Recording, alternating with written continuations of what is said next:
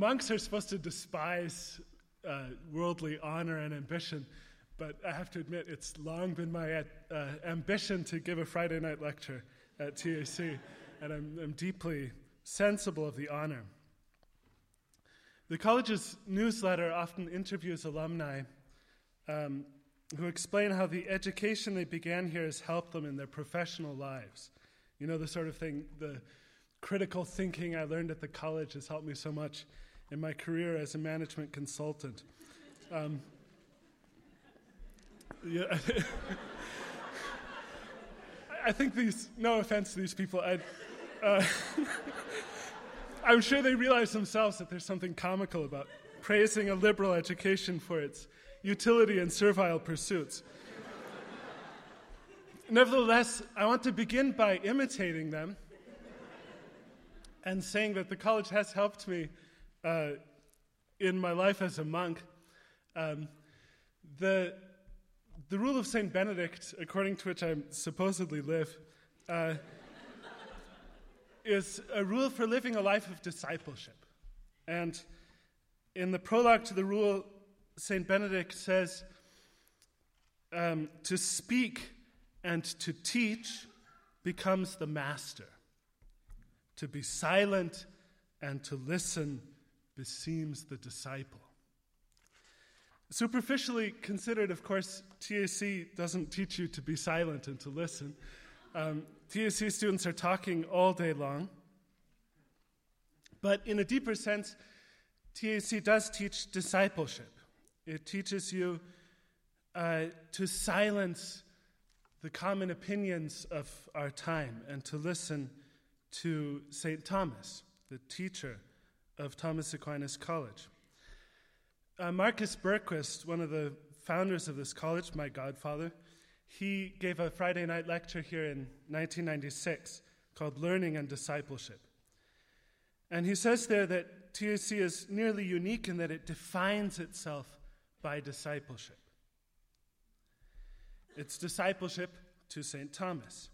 But he goes on to say that because St. Thomas is by every sign a philosophical disciple of Aristotle, we define ourselves by discipleship to Aristotle also. And in this, TAC is very nearly unique. I don't think there's any other college that defines itself by discipleship to Aristotle. There was, of course, a time when Christendom all used Aristotle as the main text of instruction, but that time has passed. And TAC gives careful consideration to the reasons why that time has passed. The juniors read the great thinkers of the scientific revolution who rejected Aristotle, Bacon, Galileo, Descartes, and Newton, and they examine the case. Why was it that Aristotle was abandoned? And they come to see, or some of them come to see, that the case is not as strong as is often supposed, that in fact the case fails. And they're led, therefore, to see that the college is justified in defining itself by discipleship to Aristotle. Today I want to speak about a writer who lived before Bacon, and who, decades before Bacon was born, gave a very powerful case against Aristotle, namely Martin Luther. I'm very glad that my classmate Caleb Coho is here today.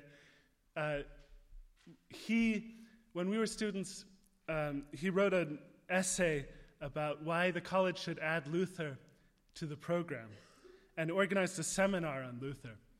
And I'm glad to hear now that the college has in fact added Luther to the program. In fact, the very text on the liberty of the Christian that we read at that seminar. And I want to dedicate this lecture to you, Caleb, and to Roy Coates, our mutual friend who also helped organize that seminar. I want to look, though, at an objection, a point in Luther that doesn't come out so clearly in that text that's now read here, but that comes out more clearly in other texts, namely his main objection to Aristotle. I think it's a very profound objection, and it's worth considering very carefully. So I will look first at Luther's formulation of his rejection of Aristotle, and then I will defend Aristotle against Luther, and then I will talk a little bit about what I think the sources of Luther's misunderstanding of Aristotle are. And finally, I will talk about whether St. Thomas is really, as Mr. Berquist said, a disciple of Aristotle or not. In his letter to the Christian nobility of the German nation in 1520, Luther launches a violent attack on the universities of his time, because in them, quote, "the blind heathen teacher Aristotle rules far more than Christ." He goes on to say that Aristotle's teaching is both false and unintelligible. Quote now from the letter to the German nobility. "Nothing can be learned from Aristotle, either about nature or the spirit. Moreover, nobody has yet understood him, and many souls have been burdened with fruitless labor and study at the cost of much precious time. It grieves me to the quick that this damned, arrogant, villainous heathen has deluded and made fools of so many of the best Christians with his misleading writings. God has sent him as a plague upon us on account of our sins." I'm sure many freshmen today who are struggling through the posterior analytics are saying, "Yes, true, well said, Luther. Get this damned heathen out of our lives." But Luther actually does see some utility in the posterior analytics and in the other logical writings. What he hates are the principal philosophical works of Aristotle, the physics, the metaphysics, the De Anima, and the ethics, which he thinks should be completely discarded from university education. He emphasizes that he had himself studied Aristotle deeply and understood him better than the most famous scholastic theologians, so that his opinion is not really comparable to a TSC freshman's.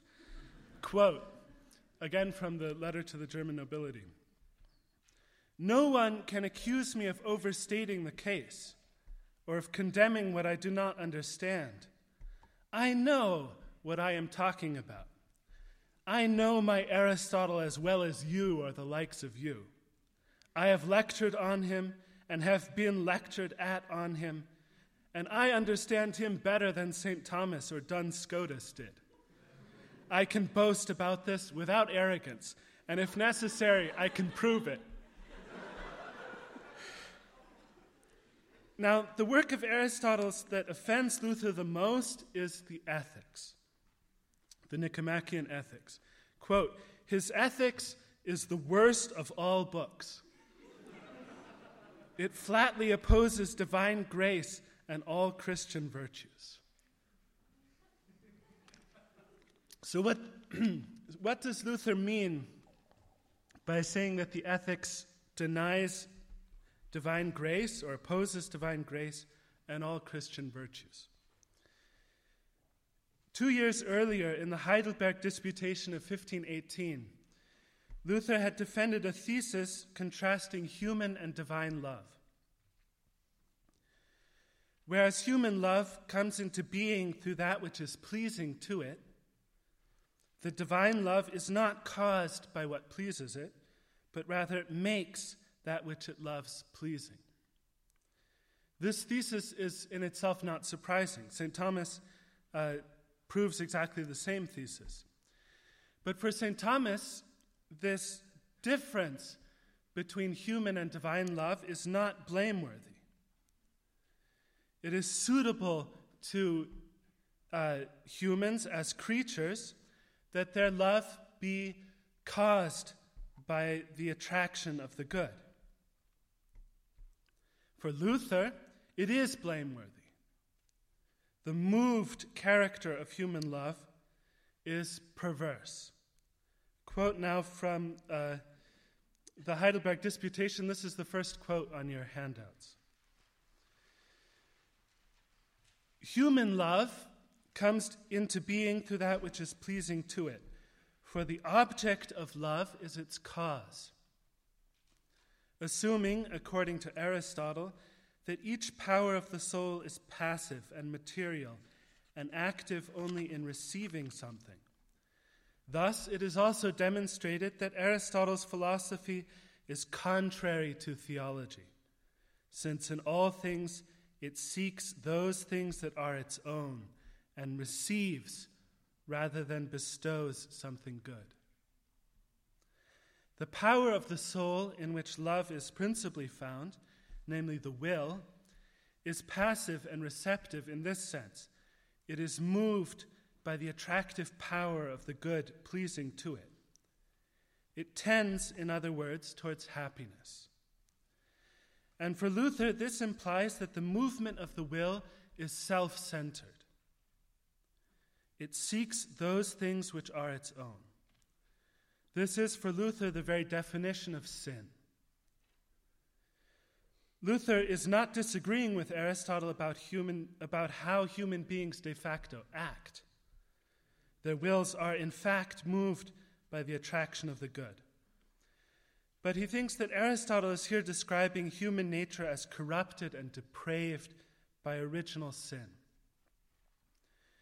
In Luther's view, the scholastic theologians have made the fatal error of taking Aristotle's account of fallen nature as normative, as though it expressed nature as originally created by God. Grace, on this scholastic view, would presuppose, heal, elevate, and perfect nature. But this is to neglect the fact that fallen nature is essentially depraved and perverse. In his disputation against scholastic theology, Luther had written, "Man is by nature unable to want God to be God. Indeed, he himself wants to be God and does not want God to be God." This is by nature, that is, by fallen, depraved nature. Since everything that man does, he does in order to perfect himself, in order to receive some good perfective of the faculties of the soul, he is himself the final end of all that he seeks. In a sermon preached in 1521, Luther argues that if man seeks reward from God and flees punishment, then he is not really seeking God for God's own sake. Quote, "For why a man does something, that is his God." If the why, the final cause of a man's action, is the reward of eternal happiness that he wants for himself, then his final goal is really himself. He is his own God. Therefore, Luther sees any attempt to seek salvation through meritorious works as necessarily idolatrous. Scholastic theology, insofar as it understood the grace of God as elevating and perfecting man's natural desire for happiness, by enabling man to hope for the beatific vision of God, falsified the gospel.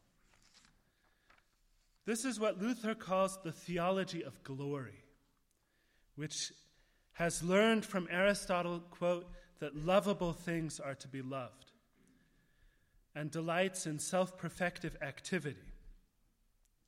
And he contrasts it with his own theology, which he calls the theology of the cross, which delights in self-destructive suffering. What is true of the will is true mutatis mutandis of the other powers of the soul as well. Thus the intellect, insofar as it is passive with regard to its object and can only know what actually is perverse and sinful. Quote, again from the Heidelberg Disputation. "For the object of the intellect cannot by nature be that which is nothing, that is, the poor and needy person, but only that of a true and good being. Therefore, it judges according to appearances. is a respecter of persons, and judges according to that which can be seen, etc. As the Lutheran theologian Rochus Leonhardt summarizes Luther's position, quote, God's grace does not correct the direction of our striving for perfection. It unmasks the sinfulness of that striving. End quote. I want to point out one more aspect of the young Luther's position that comes out particularly strongly in his lectures on Romans, delivered even before the start of the Reformation. Here, Luther interprets St. Paul's saying that he could have wished even to be cut off from Christ himself for the sake of his brothers, Romans 9:3, to mean that the true love of God implies, quote, utter self-hatred, with no thought of one's own advantage, neither here nor in the life to come. And in explicating St. Paul's contrast between the prudence of the flesh and the prudence of the Spirit, Romans 8:6, he explains this opposition by a reference to the common good. The prudence of the flesh seeks its own happiness, its private good, but the prudence of the Spirit seeks the common good. Quote, now from the lecture on Romans, this is the second text on the handout. The prudence of the flesh chooses what is to selfish advantage, and it avoids what is harmful to the self. Moreover, it rejects the common good and chooses what harms the common spirit. It enjoys only itself and uses everyone else, even God. It seeks itself and its own interests in everything. It brings it about that man is finally and ultimately concerned only with himself. This is the idolatry that determines all he does, feels, undertakes, thinks, and speaks. Good is only what is good for him, and bad only what is bad for him. The prudence of the Spirit chooses the common good and seeks to avoid what can harm the common life. It rejects self-interest and chooses what is disadvantageous to the self. For it directs the love that seeks not its own, 1 Corinthians 13:5, but that which belongs to God and all his creatures.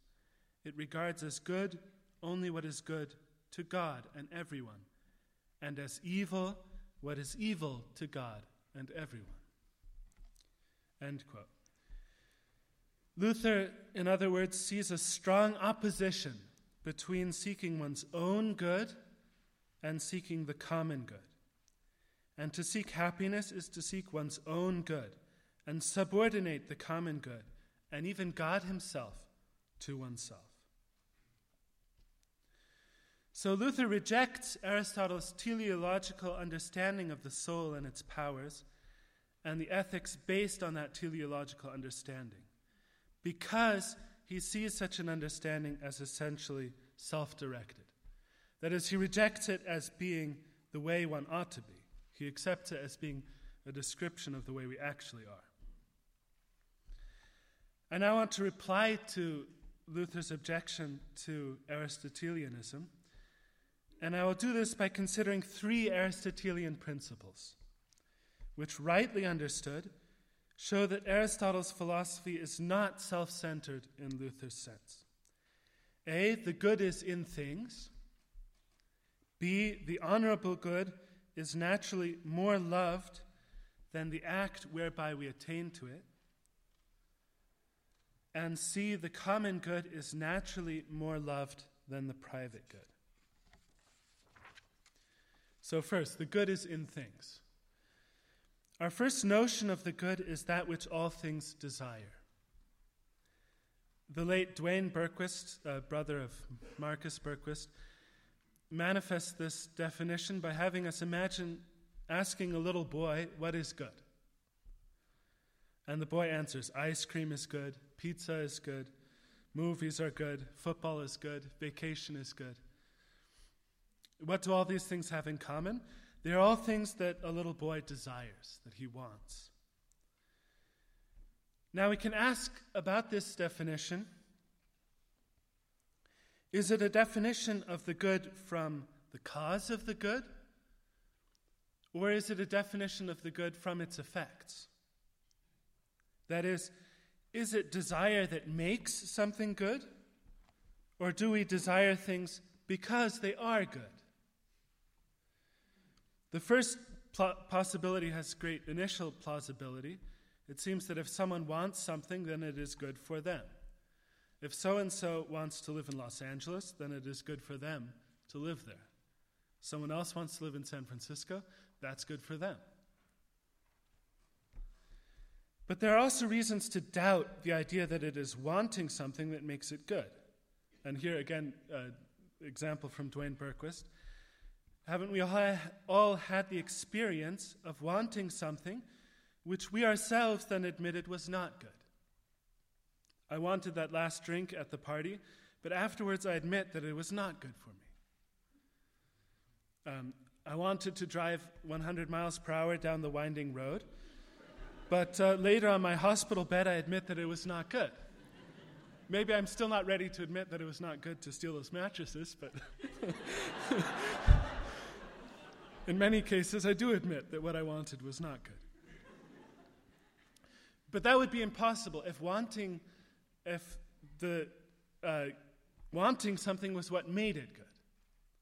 If the definition of the good is that which all desire was a definition from the cause of good.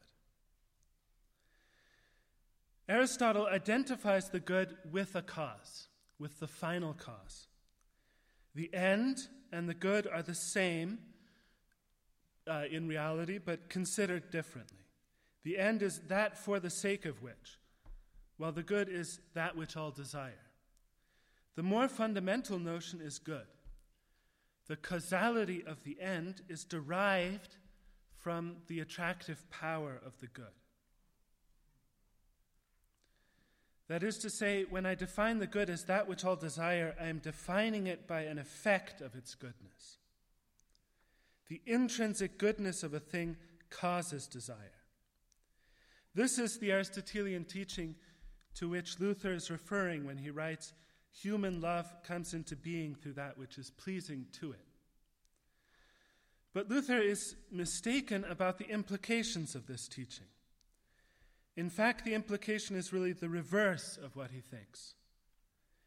If things were in themselves neither good nor bad, and were only called good because of our desire, then to desire a thing would really be to make it a means to one's own activity or pleasure.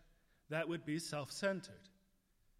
And we can see that self-centeredness in the subjectivist and relativistic philosophies of our own day, which take precisely this view of the good, that the good is just what people happen to want.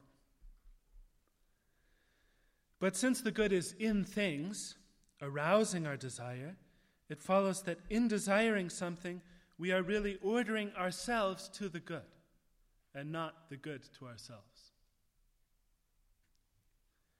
Second point, an honorable good is naturally loved more than the act whereby we attain to it.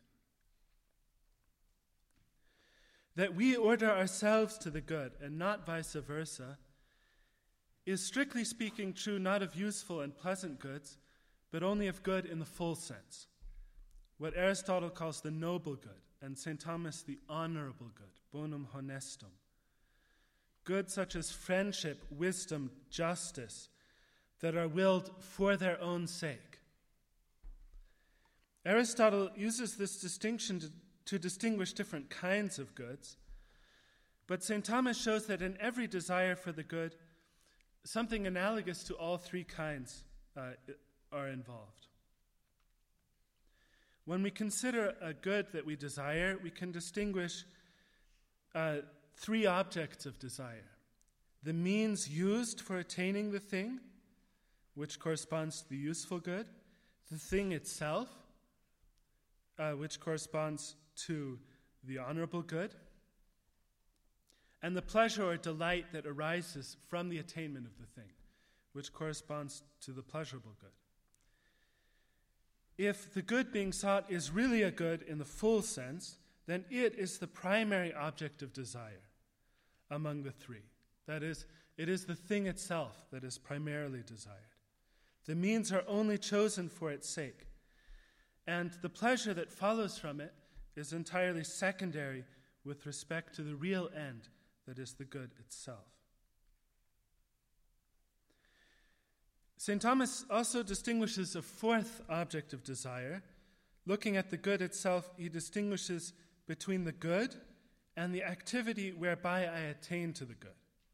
For example, between a truth known and my activity of knowing the truth, between a friend and the activities of friendship with a friend. In the movement of our will, these are not two separate objects. They are willed by a single act. But in thought, we can distinguish them. Here again, since the good is in things, the primary object of desire and love is the good object itself, and only secondarily the activity of attaining to that object. The real end is the object. Nevertheless, the attainment of the end can analogously be called the end. Thus, St. Thomas writes, happiness is called man's supreme good because it is the attainment or enjoyment of the supreme good. In her senior thesis here at the college, my mother put it like this, quote now from her senior thesis, which I just read, brilliant. To act for the sake of happiness is not to order all things to oneself, but rather to order oneself to the good. Still, a doubt might remain. Luther could respond, this shows only that it is natural to love the supreme good more than one's own attainment of it in the order of concupiscence, in the order of desiring. The love of a desirable thing. But more important than the love of concupiscence is the love of friendship or benevolence. That is, the love of the person for whom one desires some good.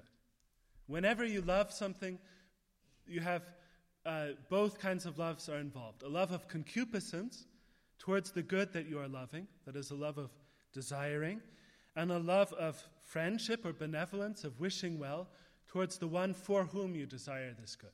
For example, your friend or yourself.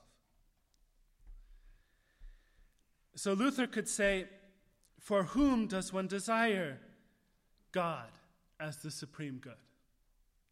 Is it not for oneself? That is, maybe you do love God more than anything else, even your attainment of God, by a love of concupiscence. But by love of friendship, you really love only yourself. It's kind of strange to say that by friendship you love only yourself. But in a way it's plausible. It is for yourself that you want the good that God is. And this brings us to the third principle. The common good is naturally more loved than the private good. In a question on whether man is bound to love God more than himself, St. Thomas raises an objection that reads like an anticipation of Luther. This is the third text on your handout from the Secunda Secundae. One loves a thing insofar as it is one's own good. Now the reason for loving a thing is more loved than the thing itself, which is loved for that reason. Therefore, man loves himself more than any other good loved by him. Therefore, he does not love God more than himself. That's the objector. In his reply to the objection, text 4, Thomas refers to the relation of part and whole. The part does indeed love the good of the whole as becomes a part, not, however, so as to order the good of the whole to itself, but rather so as to order itself to the good of the whole. Why does St. Thomas bring up part and whole here? Is God a whole of which man is a part? No, obviously not. But there is a kind of similitude here between the part-whole relation and our relation to God. God is the common good of his creation. In the body of the article, Thomas writes the following, text 5. The fellowship of natural goods bestowed on us by God is the foundation of natural love, in virtue of which not only man, so long as his nature remains unimpaired, loves God above all things and more than himself, but also every single creature, each in its own way, that is, either by an intellectual, that's the angels, or by a rational, that's human beings, or by an animal, or at least by a natural love. Natural here referring to non-living things, as stones do, for instance, and other things bereft of knowledge, because each part naturally loves the common good of the whole more than its own particular good. This is evidenced by its operation, since the principal inclination of each part is towards common action conducive to the good of the whole. It may also be seen in civic virtues, whereby sometimes the citizens suffer damage even to their own property and persons for the sake of the common good. Wherefore, much more is this realized with regard to the friendship of charity, which is based on the fellowship of the gifts of grace. Therefore, man ought out of charity to love God, who is the common good of all, more than himself, since happiness is in God, as in the universal and fountain principle of all who are able to have a share of that happiness. The good is that which each thing seeks insofar as it seeks its own perfection. But as Charles de Koninck argued at great length in his brilliant interpretation of Thomas on the primacy of the common good against the personalists, its own perfection does not mean only a thing's perfection as an individual, but rather a more universal perfection to which it is ordered. De Koninck shows that Thomas distinguishes 4 levels of a thing's own perfection. The first level is the good of the individual as an individual. This is the good that an animal seeks when it seeks nourishment. The second level is the good of a thing that belongs to it on account of its species. This is the good that animals seek in reproduction. Is this really a thing's own perfection, the good of its species? Is it not the good of another? No, says de Koninck. And here's a quote from de Koninck. The singular animal prefers naturally, that is to say, in virtue of the inclination which is in it by nature, the good of its species to its individual good. For the good of the species is a greater good for the individual than its singular good. The context of the text to which de Koninck is here referring is a passage where Thomas argues that a natural part always loves the whole more than itself. In natural things, Thomas argues, everything that belongs to something greater loves that greater to which it belongs. Thus, a part of the body naturally exposes itself for the sake of the whole body. Without deliberating, by natural instinct, a hand is raised to protect the body from a blow. And similarly, a virtuous citizen is willing to suffer death for the sake of his city. A part should always prefer the good of the whole to which it belongs to its good as a part. But part has several different meanings here. A hand is not a substance. It exists only as a part. A citizen, on the other hand, is not only a part. He also has a whole substance with a private good all of its own. And part has yet a third meaning when applied to an individual with respect to a species. And yet Thomas claims that in all of these cases of part, the good of the whole is more desirable for the part itself than its own good as a part. The third level discussed by de Koning is the perfection that belongs to a thing on account of its genus. What is meant is the good of equivocal causes. That is, of causes that cause something of a different species from themselves. The perfection of an effect is found in its equivocal cause, but in a more eminent mode. In Aristotelian physics, for example, the heavenly bodies are the equivocal causes of natural forms, and any perfection found in sublunary things is found in a more eminent way in the things that are above. The highest equivocal cause is where the fourth level of a thing's own perfection is found, namely God himself, who caused all things but entirely transcends them. God is each creature's own perfection, his own good, on an account of the likeness that exists between the effects and their cause. Every perfection found in created things is a reflection of the perfection of God. And therefore there is an analogy and similitude between God and creatures. This is the key to understanding why a thing's own perfection is found more in the common good than in its private good. Creatures are not parts of their Creator, and yet they are ordered to their Creator the way parts are ordered to a whole. The perfection that we have as creatures is a participation in God's perfection. To participate is to take part in something without removing a part from it. My reflection in the mirror participates in my appearance without depriving me of my appearance. God obviously does not have parts, but creatures share in his perfectly simple and unified essence in an incomplete way, that is, in a partial way. Therefore, St. Thomas can consider the love of creatures for the Creator as the love of parts for a whole. Quote, text 6.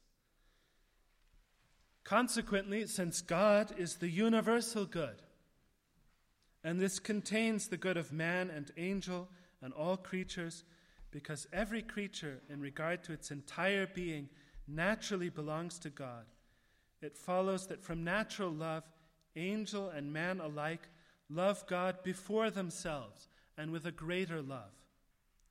Otherwise, if either of them loved self more than God, it would follow that natural love would be perverse and that it would not be perfected but destroyed by charity. End quote. That's there at the end you have Luther's position. Natural love is perverse and it is destroyed by charity. Each creature belongs to God on account of what it is. That means that each creature is for the sake of God, the way a part of a substance is for the sake of the whole substance. Created perfection just is participation in and imitation of the divine perfection. Text 7.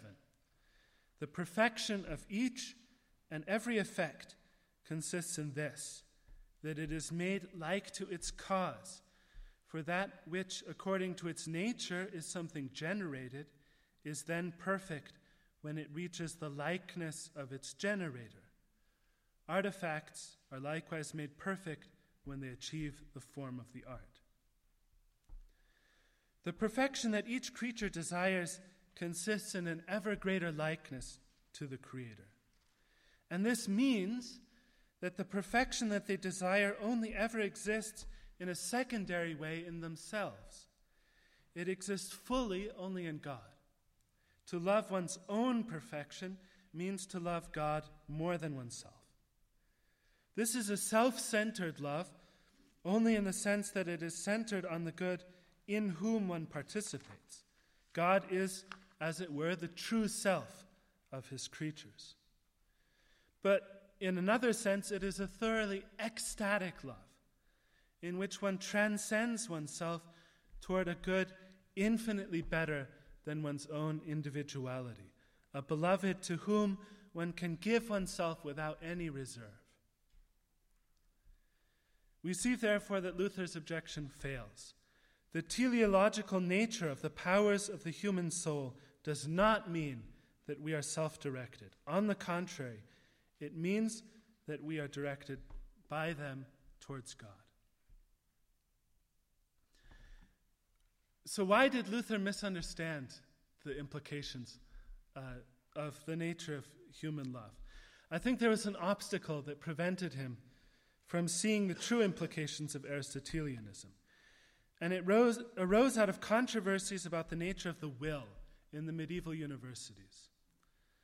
Mr. Berquist used to apply Heraclitus' saying about war being the father of all to the life of the mind. Without contradiction, objection, and counter-argument, it is very difficult for anyone to advance beyond his original indistinct view of things to a firmer and clearer understanding, he would say. Nevertheless, although I think that's true, there's also the fact that controversy and the heat of polemics can have the effect of obscuring the truth.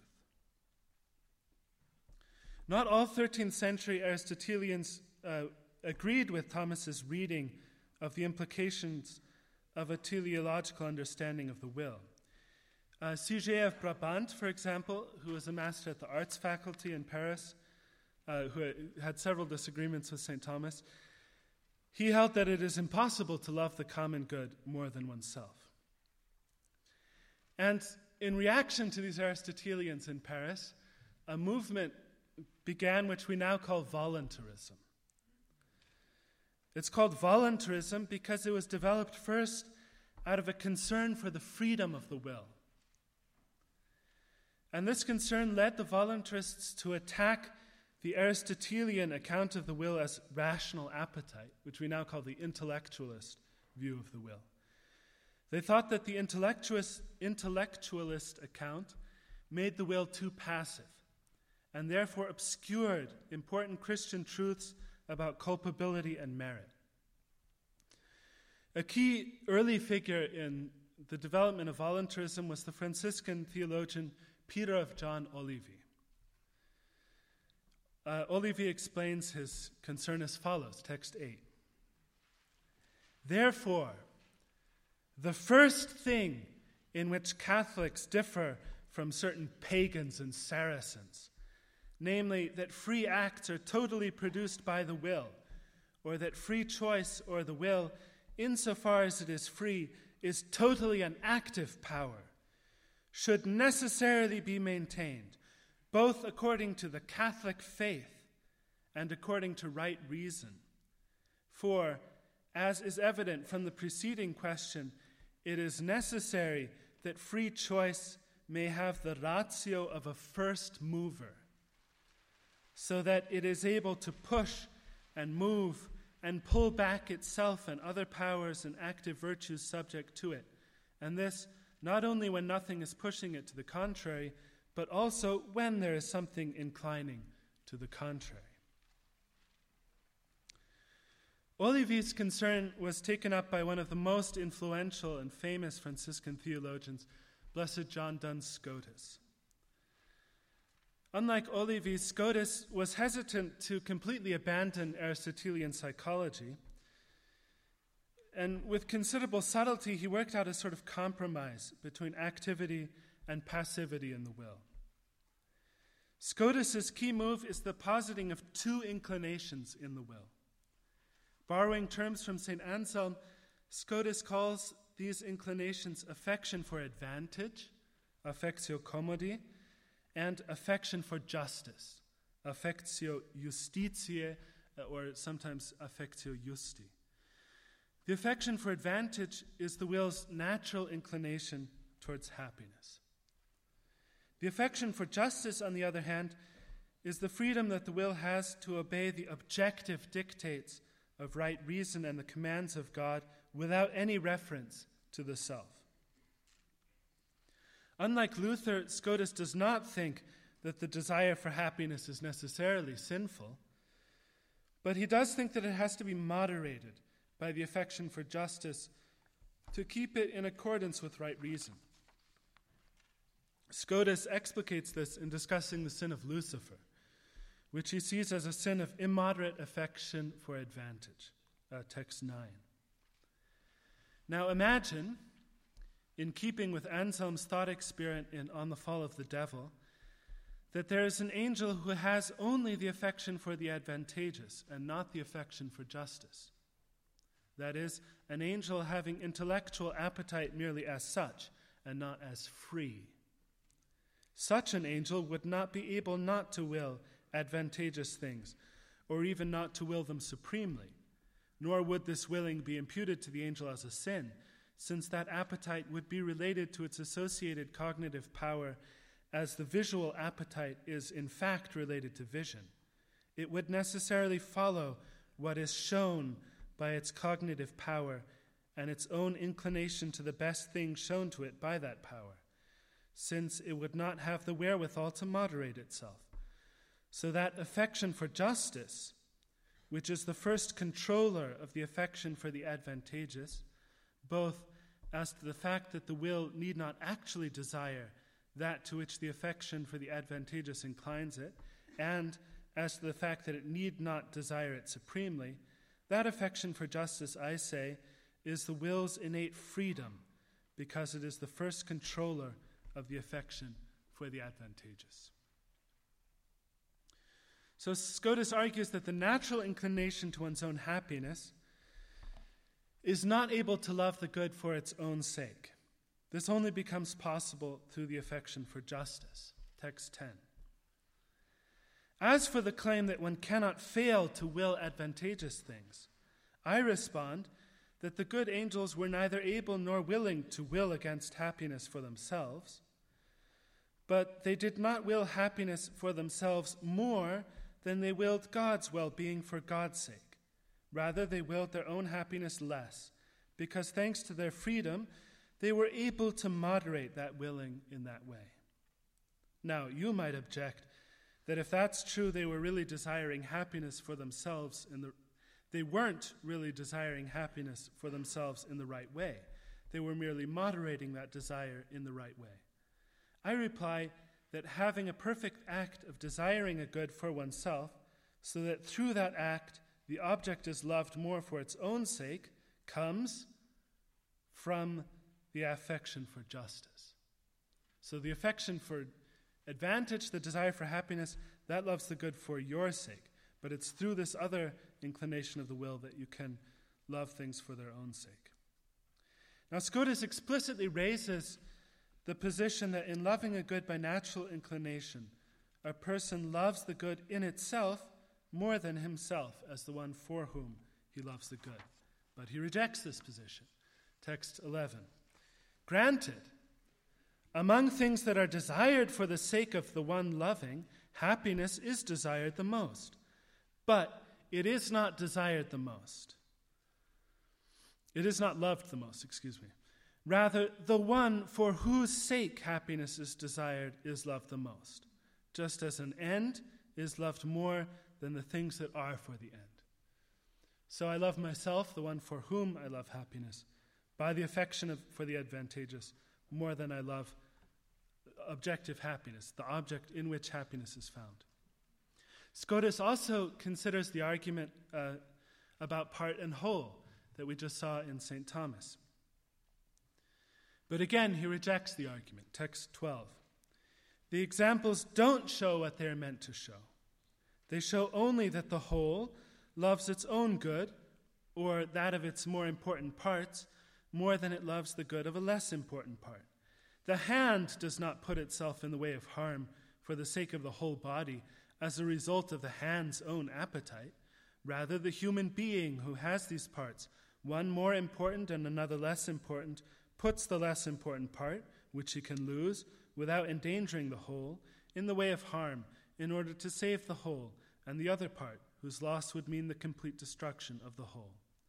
And so what you can conclude on this point is that God loves the well-being of the universe, or even his own well-being, more than the well-being of any one part. but there is no basis to conclude that any creature loves God's being or the being of the universe more than the creature's own being. Just as in those examples, the part would, if left to itself, that is, considered only in terms of its own inclination, never put itself at risk of non-being for the sake of another. The analogy fails in another respect as well. Suppose it were true, as the examples assume, that these parts are something that really belong to the whole, and that by saving the whole they save themselves because they have being in the whole. Creatures are not parts in that way. They do not belong to God in the sense that God has them as a part, though they do belong to God as his effect, or as participating in God. According to the great Lutheran theologian Karl Hull, quote, "No one before Luther had so worked out the contrast between morality and happiness," end quote. But in Scotus, we do already see the beginning of such a contrast. Scotus does not condemn the inclination to happiness, but nor does he found morality on it. Morality is founded rather on the moderation of that inclination through an impersonal, non-teleological inclination to justice. Scotus's voluntarism was carried even further by another Franciscan, William of Ockham.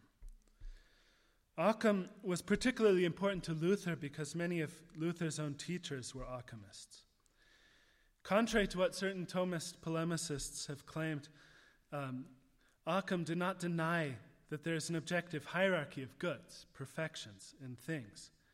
Nor did he even deny that the good in things exercises a certain attraction on the will.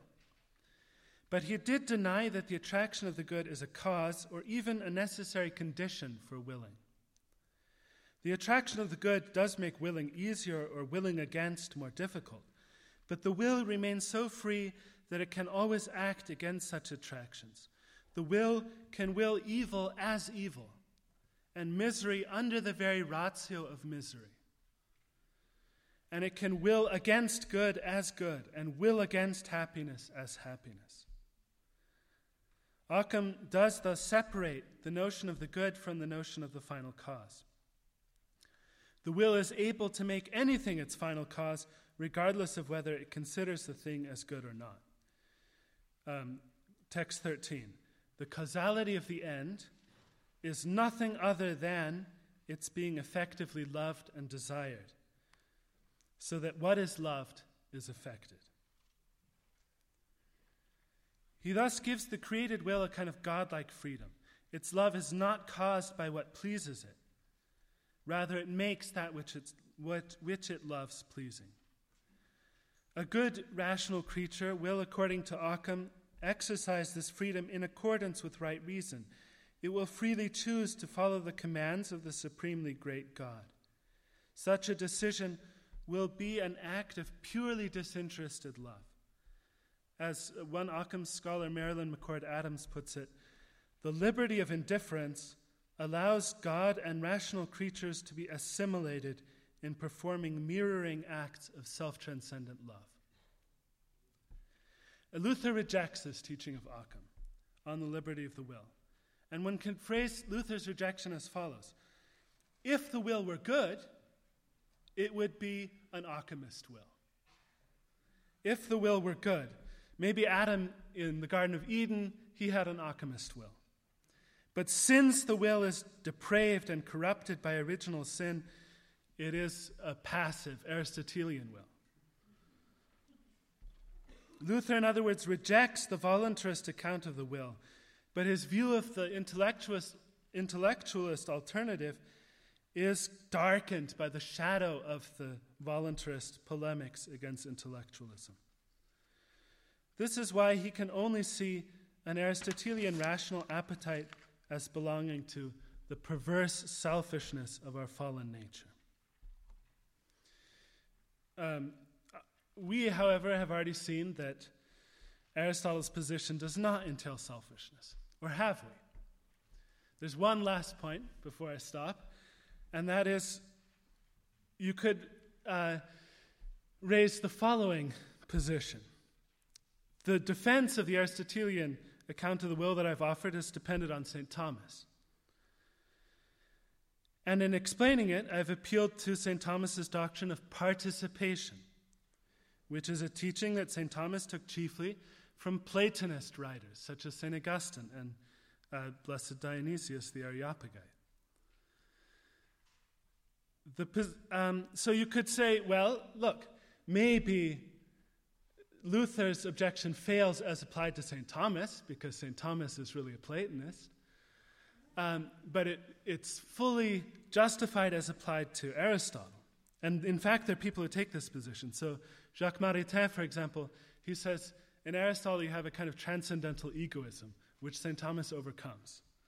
And Rochus Leonhardt, very interesting Lutheran theologian who wrote a book defending St. Thomas against other Lutheran writers, his defense is St. Thomas is not really Aristotelian.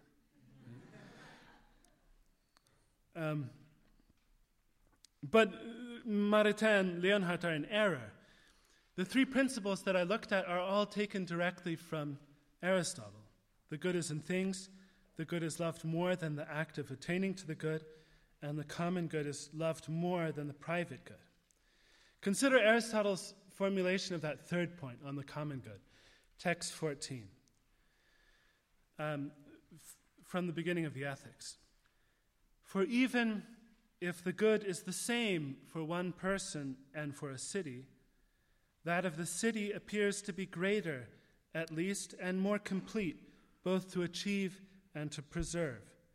For even if it is achieved for only one person, that is something to be satisfied with. But for a people and for cities, it is something more beautiful and more divine. Now, it is true that St. Thomas is able to give a fuller account of more divine by using Platonic notions of participation. Nevertheless, Aristotle himself does teach that there is something divine in human life that has a similitude to the divine first cause.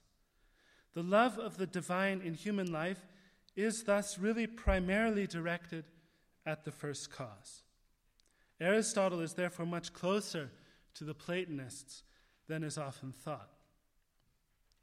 In De Anima 2:4, he is surely echoing Diotima in Plato's Symposium, when he argues that everything that natural things do according to nature is for the sake of participating, metechosin, in the eternal and divine, and that therefore reproduction is the most natural of actions.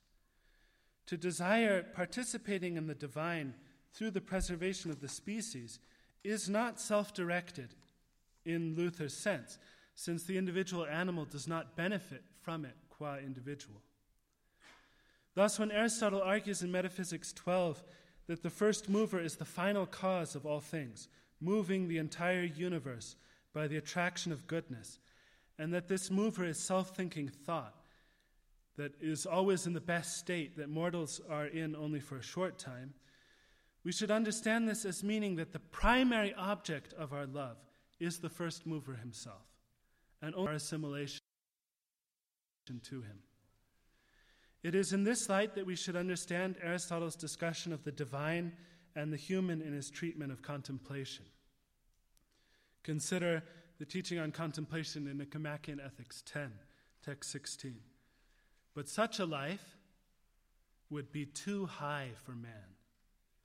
For it is not insofar as he is man that he will live so, but insofar as something divine is present in him, and by so much as this is superior to our composite nature, is its activity superior to that which is the exercise of the other kind of virtue. If intellect is divine, then in comparison with man, the life according to it is divine in comparison with human life. But we must not follow those who advise us, being men, to think of human things, and being mortal of mortal things, but must, so far as we can, make ourselves immortal and strain every nerve to live in accordance with the best thing in us. As mortal, we should not think of mortal things, because the divine is more lovable to us than we are to ourselves. It is not primarily as human good that we love God, but as divine good, in which we mortals participate. In the Eudemian Ethics, Aristotle says the same thing in these words, text 17. And so it is with the theoretic faculty, for God is the end with a view to which prudence issues its commands. The word end is ambiguous and has been distinguished elsewhere, for God at least needs nothing. What choice, then, or possession of the natural goods, whether bodily goods, wealth, friends, or other things, will most produce the contemplation of God? That choice or possession is best. This is the noblest standard. But any that through deficiency or excess hinders one from the contemplation and service of God is bad.